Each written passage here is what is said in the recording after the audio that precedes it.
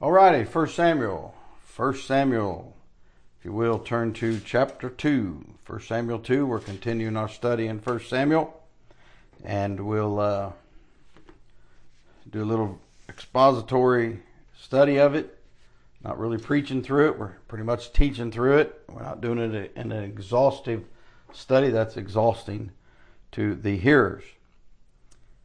Quick backstory is you've got this husband and wife, Elkanah and Hannah, and they are two key figures at the very beginning of it. Hannah has no child. She wants to bear a son for her husband, for the Lord, and she goes to the tabernacle, and Eli is the high priest at that time, and he mistakes her sorrow of soul, her bitterness of soul, and her praying. He mistakes her for having been a daughter of Belial. In other words, a idol worshiper, and having been drinking. And she explains to him what's going on, and he doesn't miss a beat. He says, well, the Lord grant thee your request. And so they go home. Elkanah and Hannah and company go home, and they get together, and she conceives after all these years of not conceiving. She bears a son. When that son is born, they still maintain all their habits of going to Jerusalem at the time of the feast, and when it's the first couple times it was time for her to go, she stayed back and told her husband, when I go is when I'm going to fulfill my vow to give this man-child, who she named Samuel, to give him to the Lord and leave him at the tabernacle for Eli to bring up. And so she has done that. And then we looked at last time at her prayer, starting in chapter 2, verse 1, Hannah prayed. And now we're down at verse 11, right before the paragraph mark in chapter 2. And Elkanah went to Ramah to his house, and the child did minister unto the Lord before Eli the priest. And so the picture is pretty amazing when you think about it, okay? And so here is this child, Samuel, left in the care of Eli. Now we know that Eli's boys are bad actors, and they have, they've corrupted, perverted their role as supposed to be inheritors, you might say, or in the line of the priesthood. And so Hophni and Phinehas are bad actors, and we're going to look at this here a little bit, and we'll get even more of it as we get into the context. Now, the thing I want to say is verse 12, where he said, now the sons of Eli were sons of Belial, they knew not the Lord. That's a horrible indictment. And in the day we live in, that many would say it's an indictment against Eli. Now, the best I can tell from my Bible, you may disagree with this, that's okay. And, I've studied it probably as much as you have. But the best I can tell, the Lord wasn't disappointed that those boys became sons of Belial, because that's a free will choice. The thing he didn't do, even though he tried correcting them, etc., is he didn't put them out of the ministry, is what he should have done. If you want to talk about what Eli should have done that's clear, should have put them out of the ministry. Okay? So these boys they're bad. I mean, they are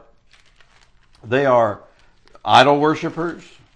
The Bible calls them sons of Belial, and that's a phrase you find all through here. And in your history books, you find different descriptions of what it was to be a Baal worshiper and Belial. And these people show up, this lineage, you might say, they show up. Over in chapter 10, Saul also went to Gibeah, verse 26, and there went with him a band of men whose hearts God had touched. But the children of Belial said, how shall this man save us? And they despised him and brought him no presents, but he held his peace. And so right on through this, you find these people. And for the context of what we're looking at, the best way to understand it is these people are idol worshipers. They have a religion that's against the God of Israel. It goes against the words God has passed down. It goes against the things, and yet it's a form of worship. And so they have a form of worship, and they deny the power thereof. And the thing that's so amazing, okay, is that the people associated with this are bad people. For example, when David sent messengers to Nabal, over in chapter 25 of this book, when he sent them over to Nabal, Nabal just gave him a horrible answer and stuff, and they knew there was going to be trouble. So one of the young men who worked for Nabal went to Abigail, Nabal's wife, in verse 14. But one of the young men told Abigail, Nabal's wife, saying, "Behold, David sent messengers out of the wilderness to salute our master, and he railed on him. But the men were very good unto us, and we were not hurt, neither missed we anything, as long as we were conversing with them when we were in the fields. They were a wall unto us, both by day, night and day, all the while we were with them, keeping the sheep." So these felt David and them had been protectors. They'd been guardians. Verse 17, "Now therefore know and consider what thou wilt do, for evil is determined against our master and against all his household, for he is such a son of Belial that a man cannot speak to him." So these people, much of what they did was evidenced by the way they dealt with people, by the way they lived, by their pride. There's a real test of things. When you see pride, you know it's not of the Holy Spirit and it's not of God. The very first sin recorded, the history of Lucifer, is pride, Isaiah 14 and Ezekiel 28. So always be aware of that. Now, it can come in through Bible believing, independent Baptist preaching, Bible believing preaching, good preaching. It can move over into pride. And if we're not careful, it appeals. We are in danger today. This is, October of 2022. We're in danger today, especially in politics, of certain characters of pride taking over. But because they might be a lot more like Christians want it to be, more right, as they call it, right wing, more conservative, etc., people seem to turn a blind eye to pride. But pride is never recommended in the Bible. And you got to watch it. In chapter 30 of this book, and it's going to take us a little while to get over there someday, but in chapter 30, David and them go and they recover the things from the Amalekites. And in verse 21, David, if you feel like looking or mark it, verse 21, David came, of chapter 30, to the 200 men which were so faint they could not follow David. They were willing, but their bodies had given out. Whom they had made also to abide at the brook Besor, and they went forth to meet David and to meet the people that were with him. And when David came near to the people, he saluted them. Then answered all the wicked men and men of Belial, of those that went with David, and said, "Because they went not with us, we will not give them aught of the spoil that we have recovered, save to every man his wife and his children, that they may lead them away and depart." You get this spirit? You didn't go with us? Too bad. Then said David, now watch, verse 23. "Ye shall not do so, my brethren, with that which the Lord hath given us, who hath preserved us and delivered the company that came against us into our hand. For who will hearken unto you in this matter?" He's saying, go ahead, try it, boys. Go ahead. You know what he's saying? He's saying there's a whole lot more that want to do it right by the way I want to do it than you. "For who will hearken unto you in this matter? But as his part is that goeth down to the battle, so shall his part be that tarries by the stuff. They shall part alike. And it was so from that day forward that he made it a statute and an ordinance for Israel unto this day."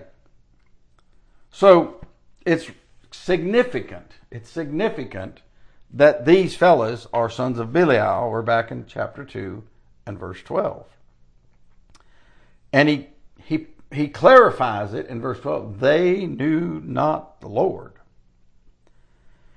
And so it says, "And the priest's custom with the people was that when any man offered sacrifice, the priest's servant came while the flesh was seething with a flesh hook of 3 teeth in his hand, and he struck it into the pan or kettle or cauldron or pot, and all that the flesh hook brought up, the priest took for himself. So they did in Shiloh and all the Israelites that came thither." Now this is a good example of how God will describe something. If you have your Bible, flip over there to Deuteronomy chapter 18. Deuteronomy chapter 18. Genesis, Exodus, Leviticus, Numbers, Deuteronomy 18, the fifth book of the book of Moses. So in Deuteronomy chapter 18, God's going to tell them instructions that are easy to follow as they understand. Okay? The problem you have that always comes up is mankind. These are sons of Belial. So are they going to follow rules? No. You know, it says to us, the carnal mind is enmity against God. Okay? And it is not subject to the law of God, neither indeed can be. Now, can it be subject to some laws and stuff? Yeah.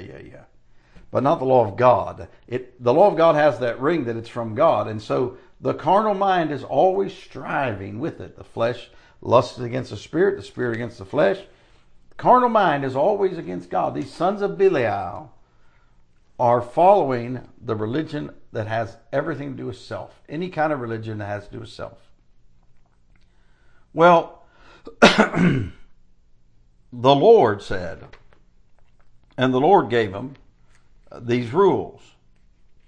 And he says in chapter 18, verse 1 of Deuteronomy, the priests and Levites, all the tribe of Levi, shall have no part nor inheritance with Israel.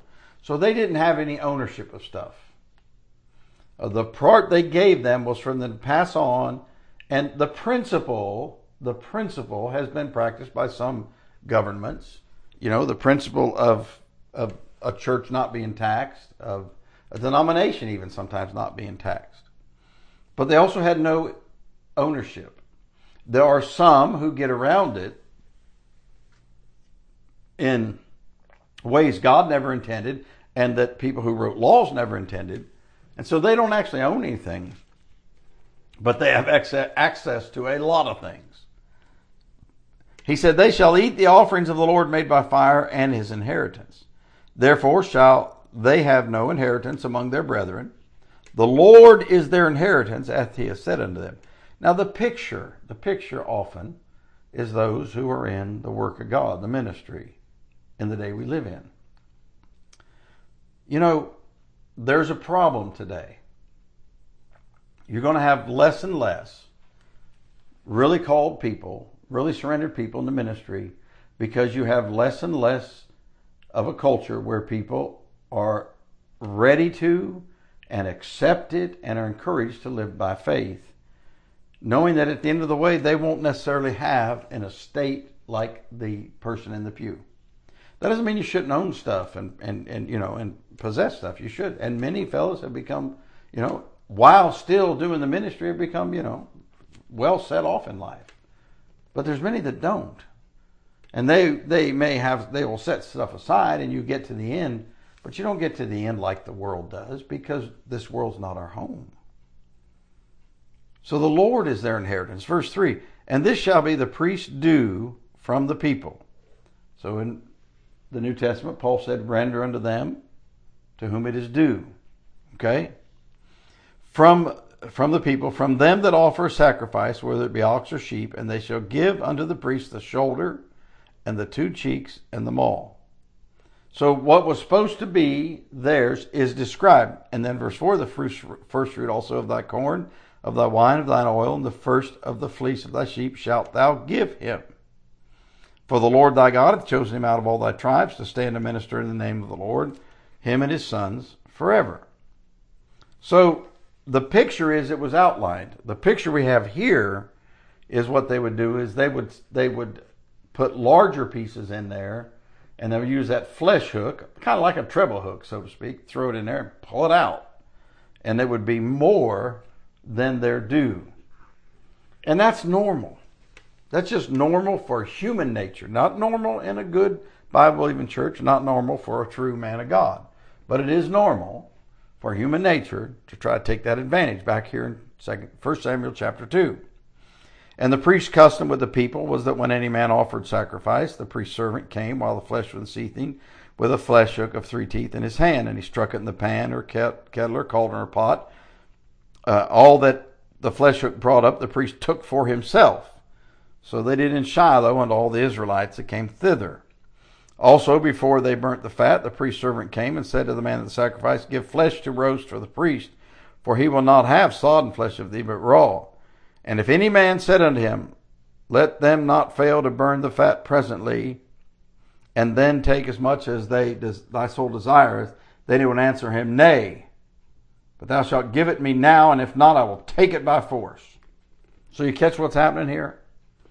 This is a satanic ministry going on at the tabernacle, and it's just based on self, it's based on lust, it's based on flesh, and it's so bad, okay, that people had begin in verse 17, Wherefore the sin of the young man was very great before the Lord, for men abhorred the offering of the Lord. It got where people were bitter about it, okay? These boys are so bad. Look down at verse 22, which we will get to, but now Eli was very old and heard that all that his sons did unto Israel, and how they lay with the women that assembled at the door of the tabernacle, the congregation.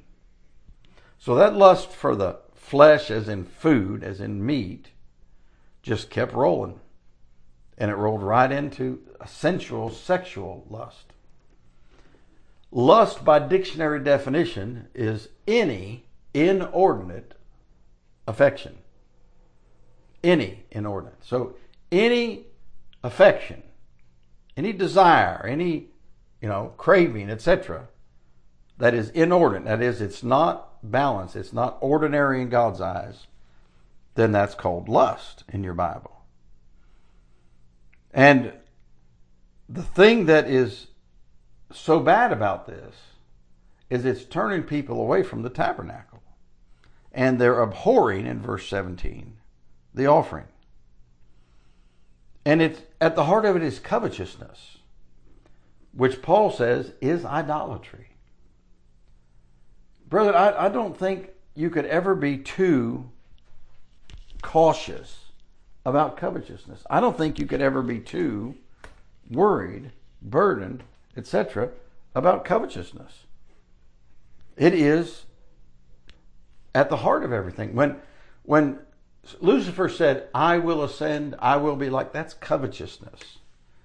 Now we know that what God did was he said, look, at the heart of this is pride. Middle letter is I in English, pride. But we cannot be complacent about covetousness. I mean, it should be something, as he said, that let it not be once named. So what's happening here is these fellas they're getting people where they're abhorring. What they were supposed to do was take that fat. Look at verse 16. If any man said to him, let them not fail to burn the fat presently. And they're saying, now, you need to do this. Burn the fat and let it have a savor. That, when you smell something cooking, it's that fat, that grease. In fact, that's what gives stuff extra savor.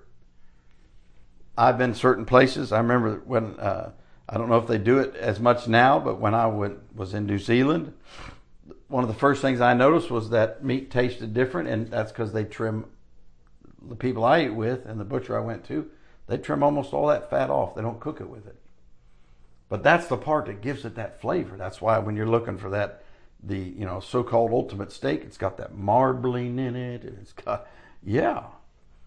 Well, it leaves a savor. That's what you smell it and you're like, oh man, somebody's cooking. Well, that savor was supposed to be for God, not for mankind, not for self. The fat was for God, to leave a savor. That's why in the New Testament, Paul says it was a sacrifice of a sweet smelling savor. In other words, it was sweet in the heart and mind of God because of what it represented, a sacrifice. Now, you don't get to heaven by sacrifice. Obedience is better than sacrifice. Okay? That's in this book of the Bible also, 1 Samuel. We'll get there. But when we, out of love, voluntarily offer something to God, sacrifice it, we're saying, Lord, I want you to have this. I'm not keeping it for myself. It's a sweet savor. It brings a blessing to God. We're to beware of covetousness, your Bible tells you. Force here, if you look at it, I will take it by force. That's That's your same English word that also ends up getting applied to things like rape. When a man forces a woman. So what they're doing is they're raping the offerings of God. They are taking by force. It's a violent thing. And it says, wherefore the sin of the young men was very great before the Lord, for men abhorred the offering of the Lord. Now, listen, dishonesty in the affairs at the house of God, it makes people despise the house of God. Now hang on. Criticism, like Judas did. Just recently I preached on to some folks about, Mark chapter 14, verse 8. She hath done what she could. In that passage, she is troubled because she hears people saying, well, you could have sold it and given the money to the poor. And your parallel passage tells you that it was Judas that was whispering in the ears of the disciples to say, man, why didn't they do that? And it says, Judas was carrying the bag and was a thief. He wanted it to be sold, put into the treasury so he could steal some of it. Okay? But truly supporting, sincerely supporting your pastor, your leaders, is not dishonesty. It says, and I'm not saying this is the exact application, but I have heard people say it and presented it. In 1 Timothy chapter 5, he said, let the elders that rule well be counted worthy of double honor, especially they who labor in the word and doctrine. The word honor there in your English, you go running references in your King James Bible. That word is not just like a salute, though it includes it. It's honor is usually what they get from you, what you offer them, you might say, how you support them. One fellow said, he said you should take the average income of the members of your church and double it. And that would be that would be great for pastors, I guess. Amen. I don't know that that's what it teaches, but I do know that a church that begrudges taking care of their shepherd, God doesn't bless them very much. But then I do know that dishonesty at the house of God turns people away. And so it's not the house of God that we should despise, but it's okay to despise the guilty parties. A lot of people, okay, they want good, strong, hard preaching. And a lot of people choose the church by their pastor. But I know this, that people identify and see certain spirits, and sometimes an outsider sees it more plainly than someone who's gotten in and got closer and closer and closer. So remember that. Honesty, integrity. The manner in which we receive offerings, for example. I know it's normal to say we're going to take up an offering. And I'm sure I've said it before, but I pointed this out to you. I tell people we are going to receive an offering. We're not going to take it. The ushers don't have pistols or knives. They're not going to glare at you if you don't put something in the plate. I heard of them taking an offering over there in Northern Ireland at a famous fellow. He's gone to be with the Lord, a famous fellow's church, and he said we're going to take up a silent offering, and the offering cans were like cans, but they were metal. And he said we're going to take up a silent offering. We don't want to hear any noise. In other words, no coins, only notes, only bills. I thought that was funny. So we do have to deal with suspicions as preachers and ministers, okay? And every generation needs young men who are different by virtue of their loves, of their lives, of their labors, of their loyalties, etc. They do. Every generation. That's why Paul found Timothy. He found Titus. That's why he brought them up in the work of God. That's why he trained them. And that's what's going on here. Now, did Samuel try it? Sure looks like it. Now, let me say this. If you're not careful, you really don't, and I'm not saying I'm some great Bible student, but you don't really read your Bible and kind of digest it. You just flip through there and make assumptions. And if you're not careful, you make really bad ones. I have heard people rail on Eli about how those boys turned out. That wasn't the problem. It was just he should have put them out. He tried. And when I see how Samuel came out, the integrity he had to the end, well, he was brought up by Eli. You can't miss that, okay? So beware. If in your case, I heard a fellow recently, God had given him 5 children, 4 sons and a daughter, and all 4 sons are in the ministry. Praise the Lord. Hallelujah. But be careful.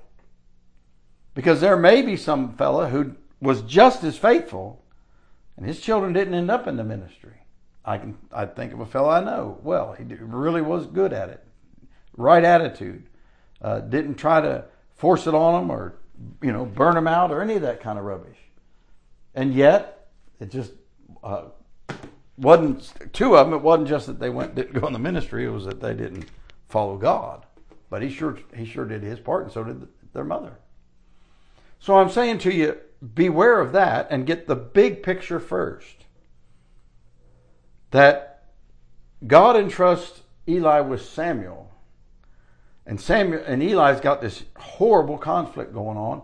And Eli is going to train Samuel, and Samuel's going to be the one that God uses to break that cycle, to break that chain that these boys, Hophni and Phinehas, had been propagating. Verse 17, wherefore the sin of the young men was very great before the Lord, for men abhorred the offering of the Lord. Verse 18, a paragraph mark in your King James Bible, but Samuel ministered before the Lord, being a child, girded with a linen ephod. And that girding he's got is something it's modest, but it's very plain. You'll see in the Far East, you'll see like it almost looks like a robe sort of, or with a sash holding it together and stuff. Very plain. You notice in things like, say, Catholicism or the Far East and stuff, their priests dress in that way. All it is showing us that Samuel is being taught, okay? Samuel is being taught how to honor God, how to reverence God, how to dress at the house of God. Now let me say this, just hang on here. If you happen to live in a advanced country, a Western country, like say the United States and many of the others, then it's one thing to notice, for example, that preachers might wear, a coat, dress shirt, and a tie. That doesn't mean in some other part of the world, if they don't wear that, they're not honoring God. However, in Western society, what we see is people in all the rest of society, sports announcers and sports analysts and businessmen and all kinds of occupations, they dress up. Used to be called your Sunday best. I did not grow up going to church. I did not grow up knowing about Sunday best, but I know this, every decent occasion we had, we actually dressed up from what we did every day at the barn, at the horses, even at school. So my point is, get the big picture that in whatever culture you're in, we're supposed to show the example of both humble dress, but also respectful and reverent and appropriate to what we do. Okay? Now, if you're in a culture where the average person is very casual, very, then the average man in the church may not dress just like the pastor does when he addresses the Word of God, because that could make visitors uncomfortable. Now, you don't go down to their level to make them comfortable, but you use your head about it. What will give the right picture? See, it's not just impression, but that's good. Look, an impression is like, I've got a thing my mother had made for me a long time ago. Good grief. 40 years ago, approximately. And what it is, it looks like the notary publics do. And I take a book in the library and I mark it, my library, not yours or somebody else's. And you put it over the page and you squeeze it, and it takes and leaves an imprint by impressing upon the paper. And it says, from the library of. There are books, I'm sure, scattered all over the world that have that in them, but they're not in my library, my little old bookcase I have at this point in life. But one pastor said, many of my friends are good bookkeepers. And he wasn't talking about accountants. Amen. And I said that to say that when we talk about impressions, that's what that is. You're not given an impression that's different than who you are. You're leaving your mark on somebody by how you really are. Your attitude, your grace, your charity. These boys, Hophni and Phinehas, are leaving an impression upon people. Okay? And we should be cognizant of that. We should be aware of that. We should be thinking of that. And so when someone comes in a church, you probably wouldn't have every single fella in there looking exactly alike and, dressed to the nines and all that. And by the way, it's one thing to dress, professionally as a preacher. It's another thing to, have a $4,000 suit. Someone says, well, they last so much longer. Come on. That's that impression thing, friend. If they last so much longer, then get you a $200 one and go ahead and buy 20 of them over your lifetime. You know what I mean? Why? The principle. All things are lawful for me, but all things are not expedient. Well, our time is up in this passage for this session. Let's just make a mark, and we'll pick it up at verse 18 again next time. Father, we pray you'd use these thoughts and these things to help someone. Pray you'd use it to influence their life, influence their church. We pray in Jesus' name. Amen.